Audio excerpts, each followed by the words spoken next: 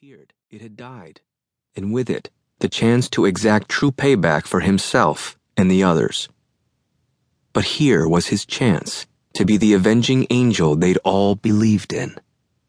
Schneider heard voices in his mind, all shrieking at him to go forward and put a just ending to their story.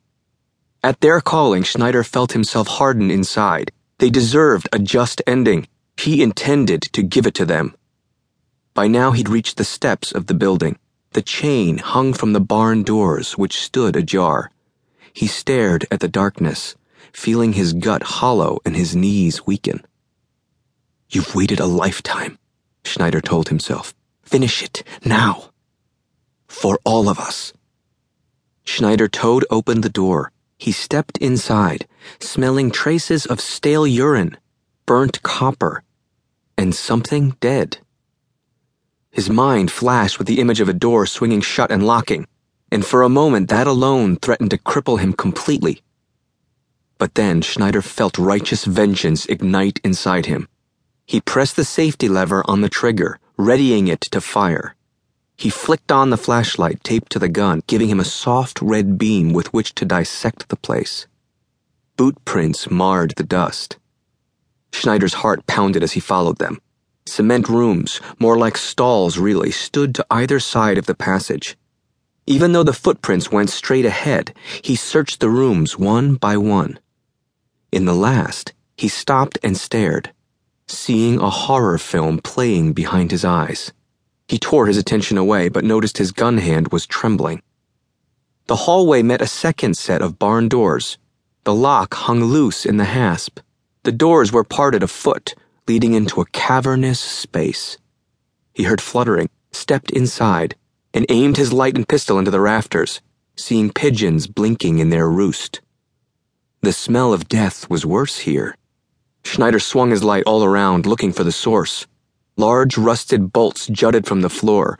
Girders and trusses overhead supported a track that ran the length of the space. Corroded hooks hung on chains from the track. The footprints cut diagonally left away from the doorway. He followed, aware of those bolts in the floor and not wanting to trip. Schneider meant to look into the girders again, but was distracted by something scampering ahead of him. He crouched, aiming the gun and light at the noise. A line of rats scurried toward a gaping hole in the floor on the far side of the room. The boot prints went straight to the hole and disappeared. He heard rats squealing and hissing as he got closer. To the left of the hole stood a metal tube of a slightly smaller diameter than the hole.